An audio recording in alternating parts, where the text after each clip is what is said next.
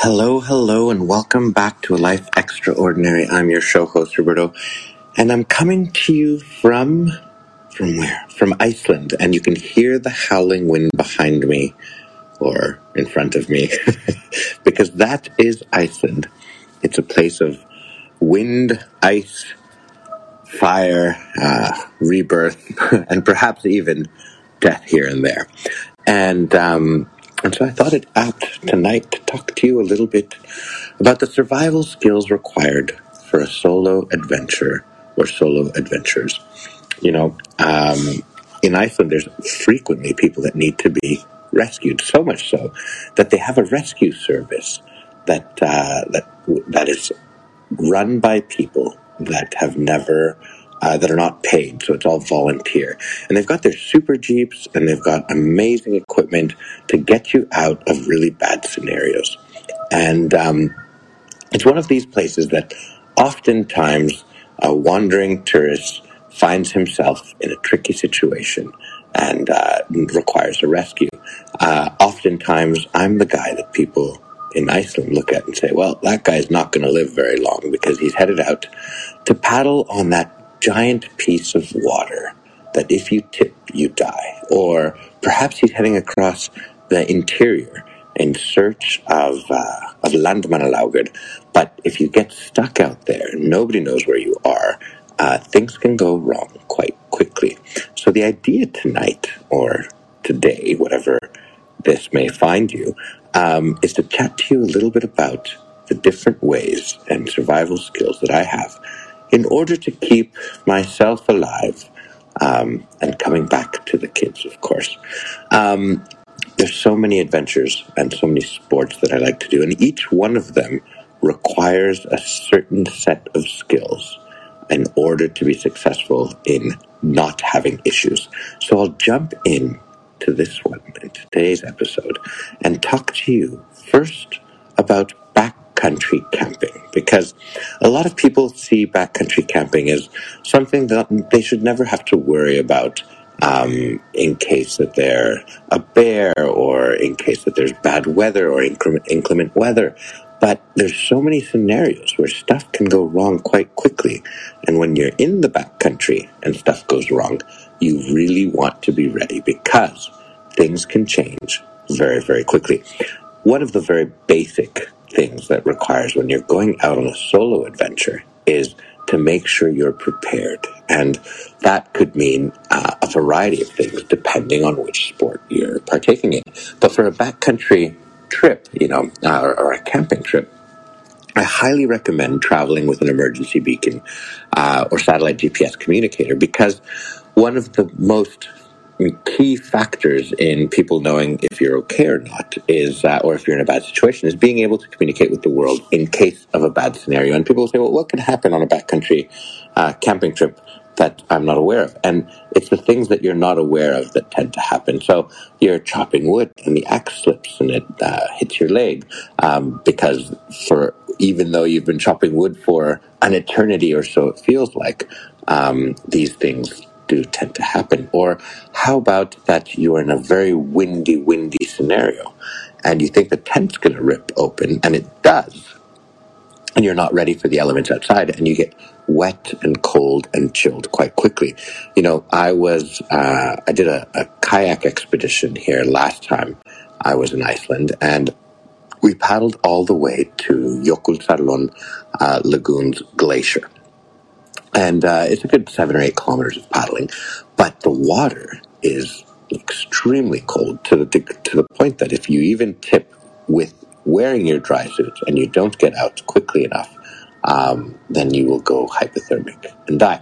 But that's not where I was going with this section of the podcast. It's that I wanted to tell you that we paddled out to within a few hundred meters of the glacier, and we found this clump of rock that was protruding from the water just enough for us to pitch our tent on and set camp.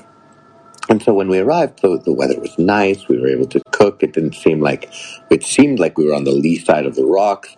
And as the evening got later and later, the winds, which you can hear a little bit in the background right now, just started to howl and move and flap the tent in the most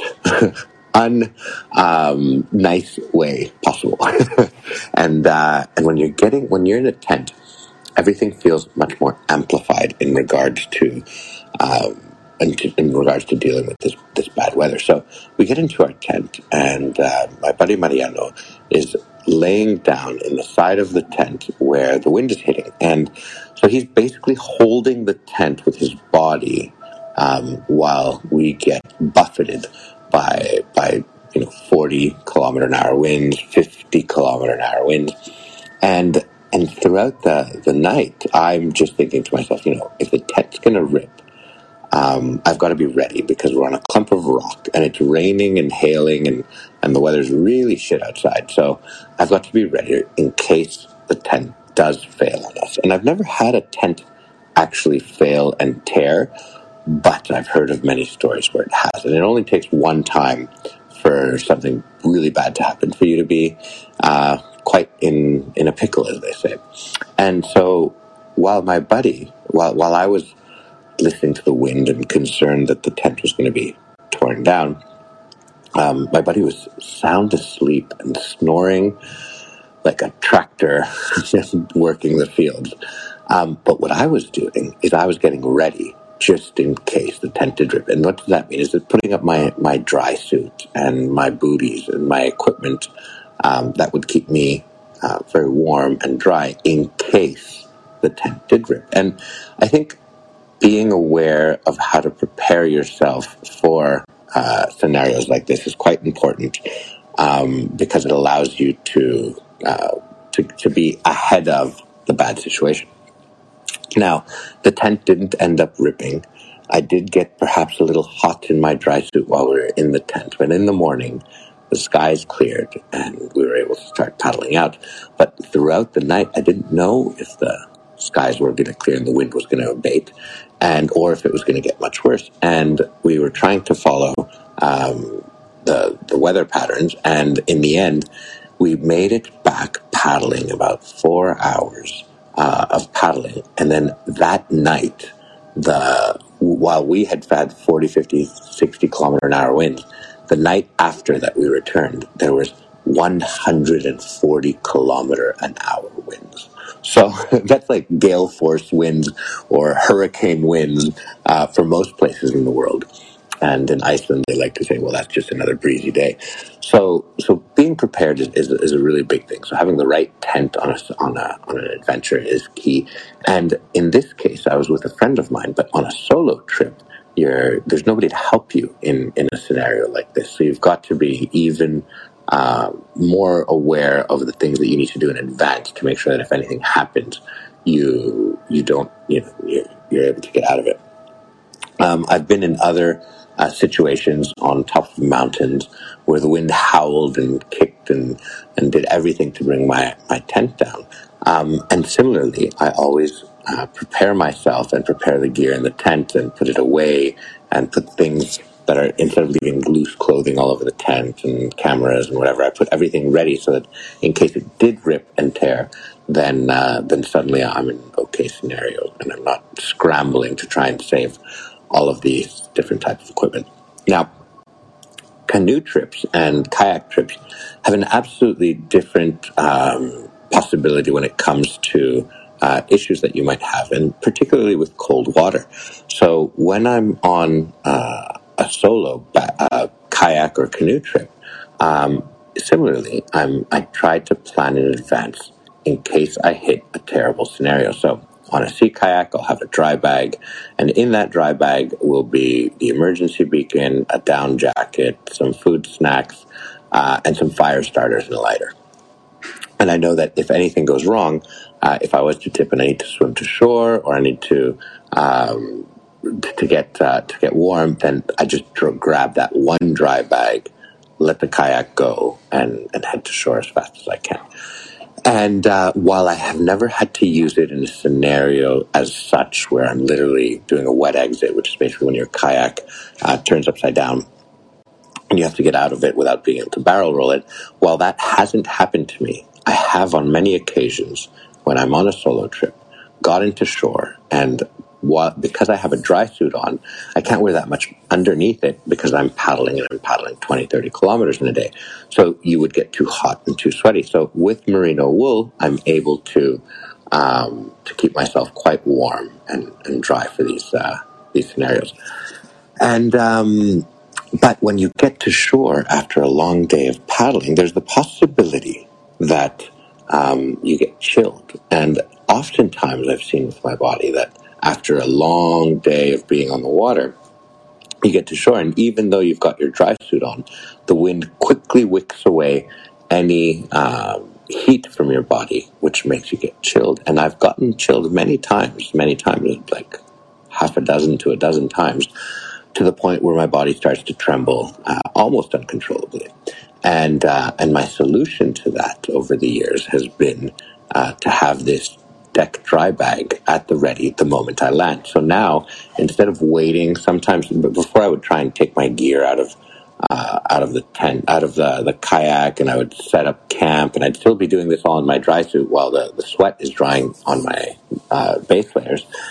And that's when I would get chilled. But now what I do is the moment I land, I take that dry bag, I take out the poof and down jacket, and I put that on right away so that I don't let my body's temperature drop so quickly or so drastically.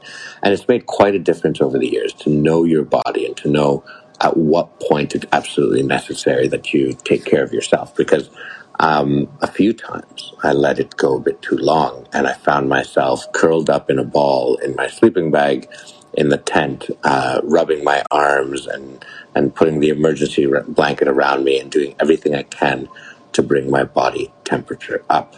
And it's quite uncomfortable, I have to say. It's not the most enjoyable of things by any means. So that's just one of the things for sea kayaking and canoe tripping that I'd highly recommend. And of course, depending on the location where you are, it's actually quite important to have a fantastic fire starter, because while you might not have kindling at the ready when you arrive, getting that first flame going to warm up can be quite important. I have this story in my mind of a guy that was deep in the bush, and his hands were getting gnarled by the cold and the wind, and he gets under a tree to start a fire, and his hands are almost becoming knobby rocks and stones, because when you're wet and cold, that's how they tend to do, and you lose your dexterity, which allows you to make the fire. And so he builds this flame with the last strength that his fingers have before he can barely move them. And just as his flame's going, the heat of the flame wets the bow or heats the bow of branches above the fire, and a big chunk of snow falls onto the fire, extinguishing it instantly, and the guy dies. So that's the type of scenario that you don't want to be in. And it's important that when you're in a life or death emergency situation, that you have to think of these things, even though your adrenaline is pumping and you're nervous or anxious about the outcome. It's important to try and analyze everything as you're doing it. And personally, I find that it's one of the times when I shine the most. and it's true, because I feel that life slows down for those instants for me. And I'm able to focus in this hyper-aware manner that makes me feel truly alive, because, well, death is knocking at the door sometimes. Backcountry skiing, a few little survival tips or skills on that one. When you're in deep snow and you're trying to do a traverse, and for whatever reason you've had to take off your skis, a lot of people assume that the snowpack around them is going to be nice and solid, but more often than not, it's a lot softer than they might have imagined it to be. And you sink to your knees or you sink to your waist, and then you're in a bit of a conundrum, because you're quite stuck in the snow, particularly if you've got a backpack full of gear and equipment and cameras, in my case. So one of the tricks that you want to do when you do have your backcountry skis with you, and you did make that mistake of stepping into the snow waist deep is you try and crawl onto your belly on the snow, and you put your two skis parallel to each other, and you literally use them as planks to slide yourself on the snow until you can get to firmer ground.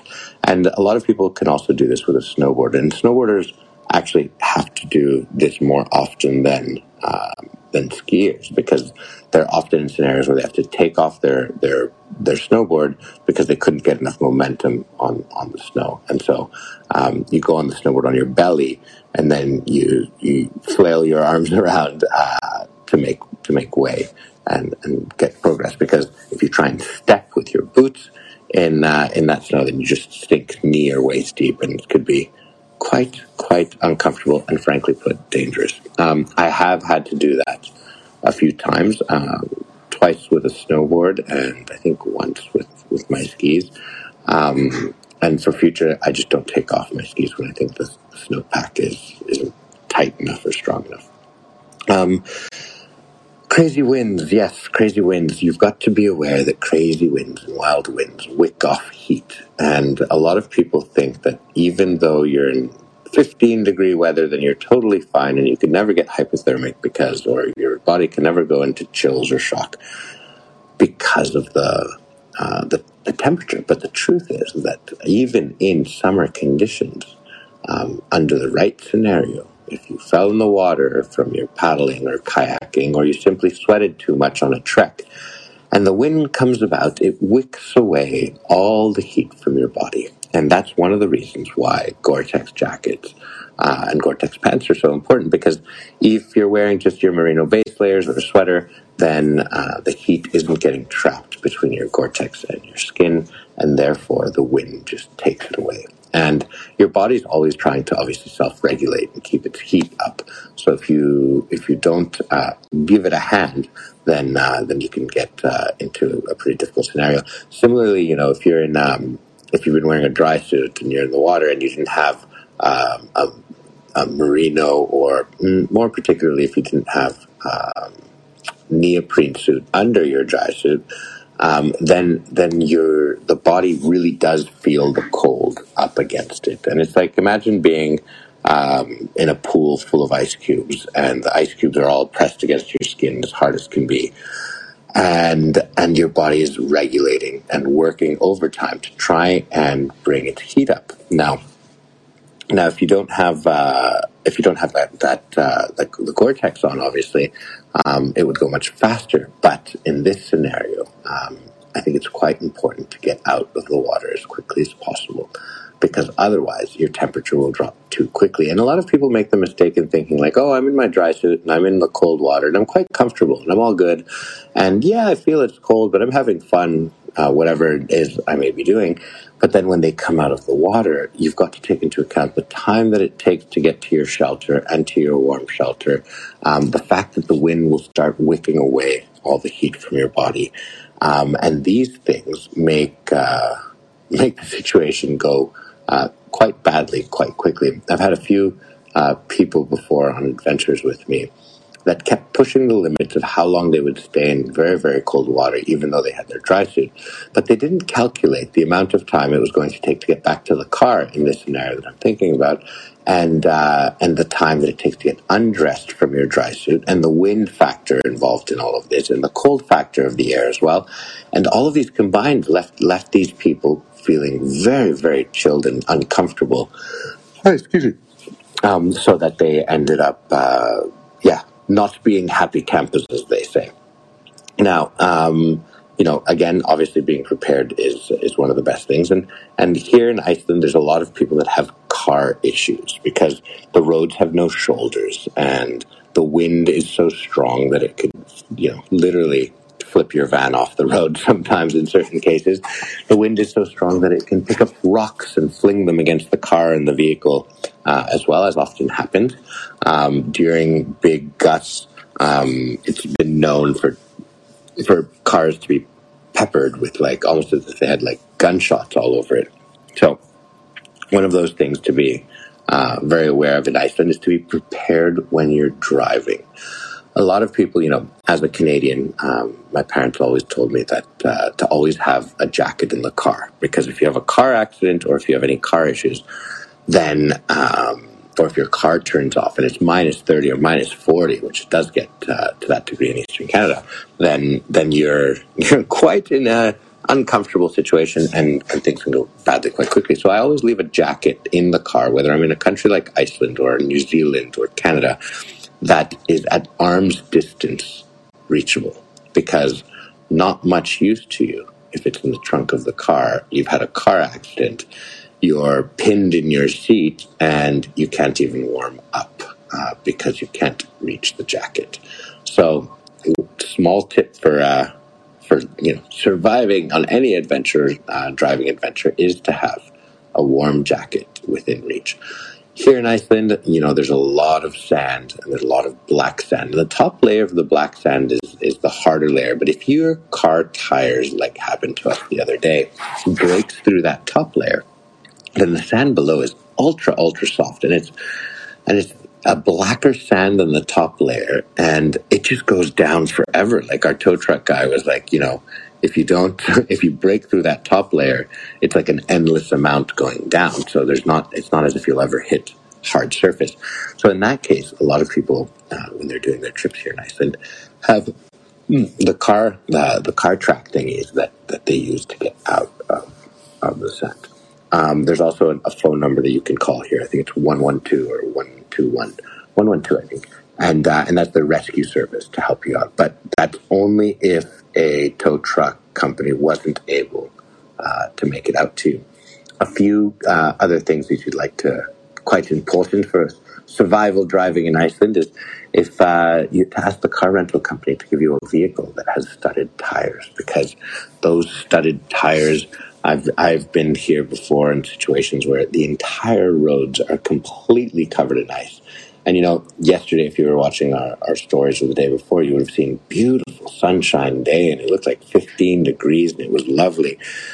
But today it was snowing when we woke up, and the roads were slippery, and with the added wind factor, plus the driving on snow or ice, it makes quite the interesting driving conditions. So make sure that you get studded tires on your vehicle if possible. I've also seen on the ice, that the first time I think I noticed it was like, what are all these strange scratch marks all over the ice? And basically the way people would drive here during really bad weather is you drive a small distance and you pump the brakes. But when you're pumping the brakes, instead of making your vehicle suddenly spin out in a 360, as black ice tends to do to cars, the studded tires will make the car slowly come to a stop, kind of like a forward slide shuffle without the car moving too much out of its angle.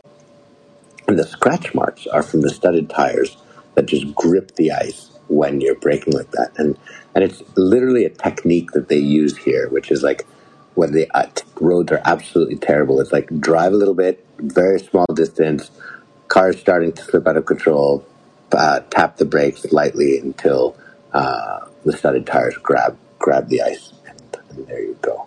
So a lot of Icelanders also will wear pinnies, or I guess you would call them like fluorescent jackets with a big X in silver that's reflective.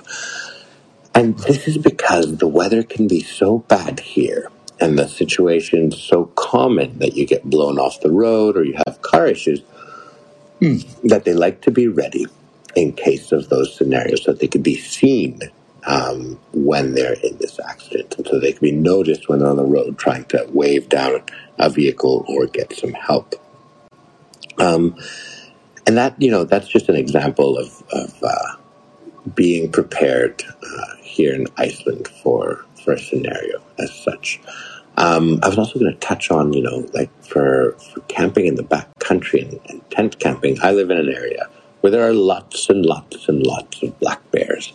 And those black bears are curious beasts, that's for sure. They love to tramp around and search for food, and they can smell it for 25 kilometers. So one of the key factors that I highly recommend is never, of course, to leave any food in your tent or any creams or sweet-smelling stuff that the bears might wish to get at, because if you do, then you might have a very unwelcome visitor in your tent. And there are plenty of stories of a bear grabbing someone through the tent because they were looking for food. And in our case, it's a tricky thing because I've got little ones that they've got scented diapers and such. So I try and balance that out. But I do my best to take off all clothes that had any smells on them from cooking. Excuse me, it is 2:30 a.m. here. And then I put those things in a dry bag, and obviously a dry bag is airtight, so that helps keep the scent away. And if there is a tree that you can hang it up, I do recommend that. But backcountry camping, don't leave food in your tent. Don't leave any scented stuff like your toothpaste or creams in there either. And like all adventures, preventive safety is definitely one of the best safeties, in my opinion. Also, be prepared on a solo trip for the emotions that come with it, because detaching from the world, particularly on backcountry trips where you don't see anybody, it's in massive amount or in a big way, it's about the state of mind you're in. So if you're quite sensitive to whatever might be going on back home, or bills, or it could distract you from getting out of a scenario. And it's and while there is definitely a great side to the meditative aspect of doing solo trips, when things go wrong, you don't have an extra pair of helping hands to get you out of a situation. And even though you might have an emergency beacon, as I've had many times before, by the time somebody would be able to rescue me, I would be dead. So don't get too distracted by the things of the real world or world back home. When you're going on your solo backcountry trips, it's important to really be focusing on the activity at hand. Even if you're sea kayaking, sometimes just a wrong paddle stroke with the wrong wave could suddenly have you swimming. And I'm proud to say that this has not happened to me yet where I end up swimming, but I can tell you dozens of times, literally, where I almost did capsize. So that's a pretty important one there. Our solution to being in these types of adventures and dealing with inclement weather, and bad snow conditions, or being too cold or too wet, is to always be ready to set up camp. Meaning, even if I'm in a backcountry trip and I'm looking for a hut, and perhaps I haven't been to that hut before, I'll bring a tent, because I know that if I don't make it to the hut in time, or if if the girl that I'm with is too cold or doesn't have the energy to make it to the hut as well, then we can set up the tent and everyone just jumps in, gets cozy, and then greets. Then you get ready for the next day, instead of trying to push when you're out of sorts. And I think that's another big mistake that solo adventurers often make, is pushing too hard, whether it's because you have a time limit to get to a destination, or you think you're more capable than you are on that particular day. But it's really knowing when to turn back, because if you don't turn back in time, then things can go quite badly. And I've often said, if I see the peak of a mountain, but I see the weather's coming in and I'm just not feeling it, that gut instinct of knowing when to turn around can be quite the deciding factor on if you're going to make it out of that adventure alive or not. And anyways, you can still attack it the next day, and with fresh legs and a fresh mind, and with daylight, because oftentimes we want to push our limits, but that's when accidents happen, when we're so exhausted already that we do a misstep or a missed paddle stroke, or left a bag of gear behind at the last camp that has food in it that's kind of necessary to live on that adventure, or whatnot. But basically, mistakes happen when you're tired and when you're at the end of your tether. So always be aware that it's okay to turn back, and at the worst case scenario, you just give it a go the day after. On this Icelandic trip tomorrow, we're going to be paddleboarding amongst icebergs, and really excited for that. But got to be quite aware of the dangers involved. And fortunately, I'm doing it with some pretty capable people, so I'm not concerned about that by any means.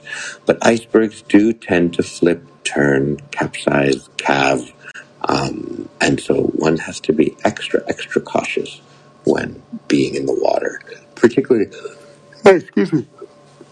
water that's so cold at 1 degree or so. And so tomorrow we'll be paddleboarding, and as always, I'll have an emergency bag with me with a giant down jacket, some fire starters to get a fire going if needed, and of course make sure that I'm in the right state of mind for that day's adventures, because it's quite important to focus at the task at hand in order to make it out just fine. So that's a few tips here and there on what to do in crazy winds, cold water, have your emergency bag, tent camping, no food in the tent, very important, you don't want bears knocking, and canoe tripping, because with all of these activities, if you're not prepared for the weather or the adventure to come, then things can go quite wrong. Thanks for listening in tonight. I think I'm going to hit the sack. It's 2:35 a.m. The wind is howling outside, and I better get some rest, because a good night's rest is often the best thing you need for a day of survival in the wild. I'm Roberto for the Expeditioners. Thanks for tuning in, and I'll see you next time.